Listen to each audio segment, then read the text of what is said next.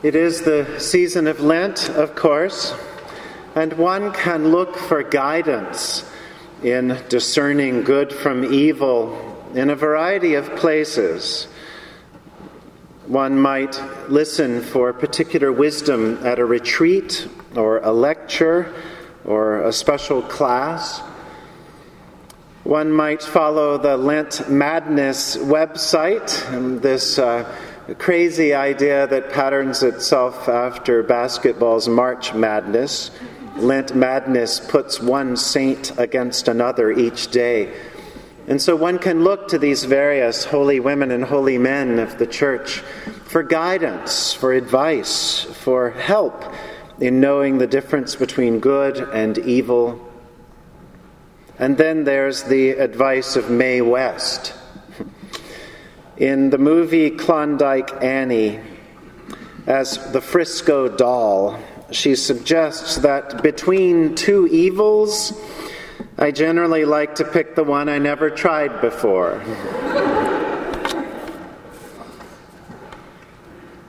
Mae West's character points to the reality of life.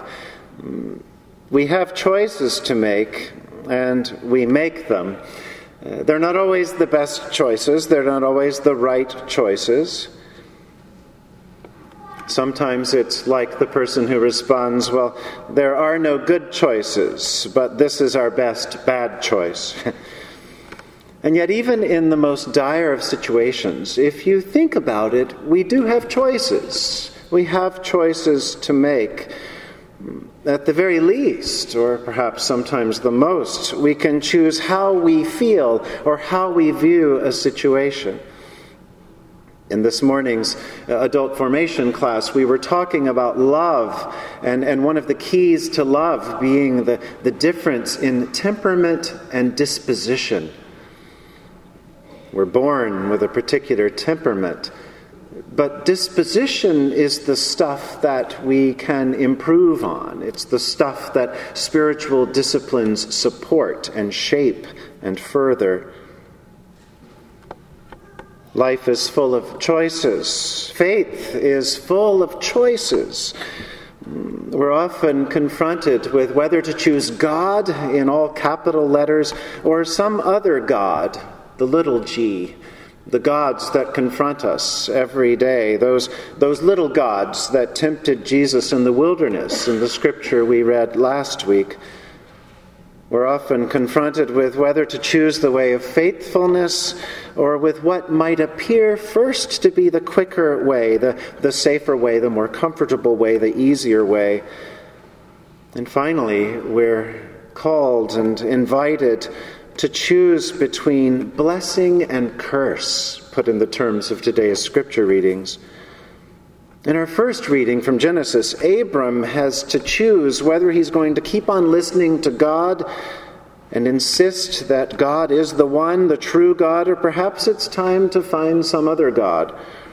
He hasn't become Abraham yet.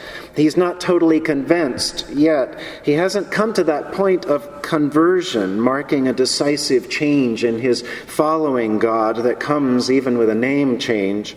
It's still early in the game for Abram. But God has promised. Your reward will be very great, God says. And so Abram is beginning to wonder, well, when is the good stuff going to start rolling in? I'm being faithful. Where's the reward? Where is the reward, God? You've promised me children. Where are they?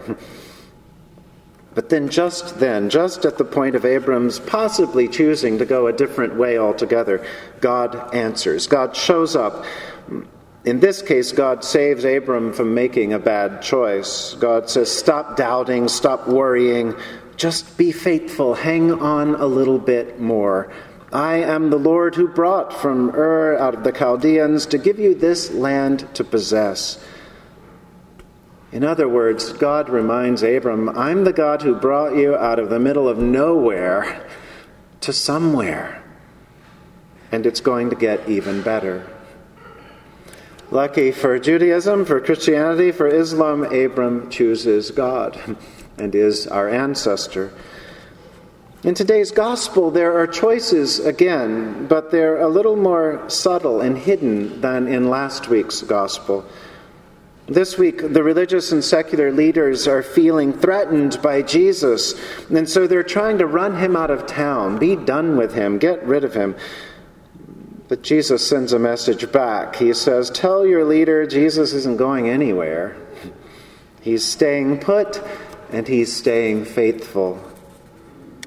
Jesus knows that there are others who will choose another way. He mourns over the city of Jerusalem. He knows its history. He knows its future. A city that rejects prophets in the past. A city that represents so much. A city with wealth and power and tradition and sophistication and creativity and diversity. A little like New York. A city that can so easily reject Jesus. And in so doing, reject the moving Spirit of God. St. Paul writes about this kind of rejection in graphic terms. He speaks of those who are enemies of the cross of Christ, those whose God is the belly, whose minds are set on earthly things.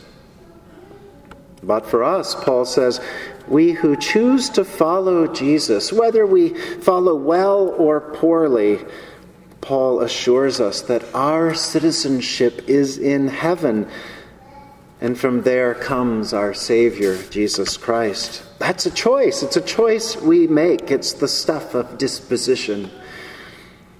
We choose where to be citizens. Sometimes our parents choose it for us at our baptism, but we grow to that point of making the choice of Christ for ourselves.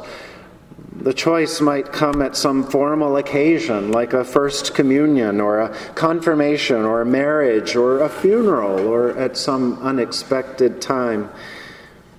We might find ourselves choosing Christ again in the midst of worship, or in the middle of the park, or in front of a great piece of art, or in the midst of literature, or in the middle of music, in the middle of love, in the struggle of a relationship.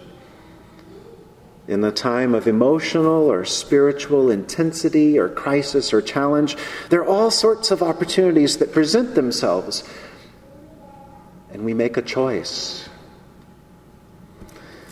Sometimes the choices for faithful living come daily, hourly, even by the minute. Robert Morris is a retired Episcopal priest over in New Jersey, and he describes an insight about choices when he stubbed his toe one day. He describes something most of us have probably experienced. He was walking through his house barefoot, and accidentally he hits his toe on a step in just the right wrong way. And so with his first breath, he yells something along the lines of, "God!" And he probably added a few other words. But then with his second breath, it occurred to him that the words he already said were in fact a kind of prayer. To cry out God in any context is a prayer. What else can be added changes the prayer and intent of the prayer. That's all in what Morris calls the first breath and the second breath. The first breath is that God, which we perhaps have very little control over.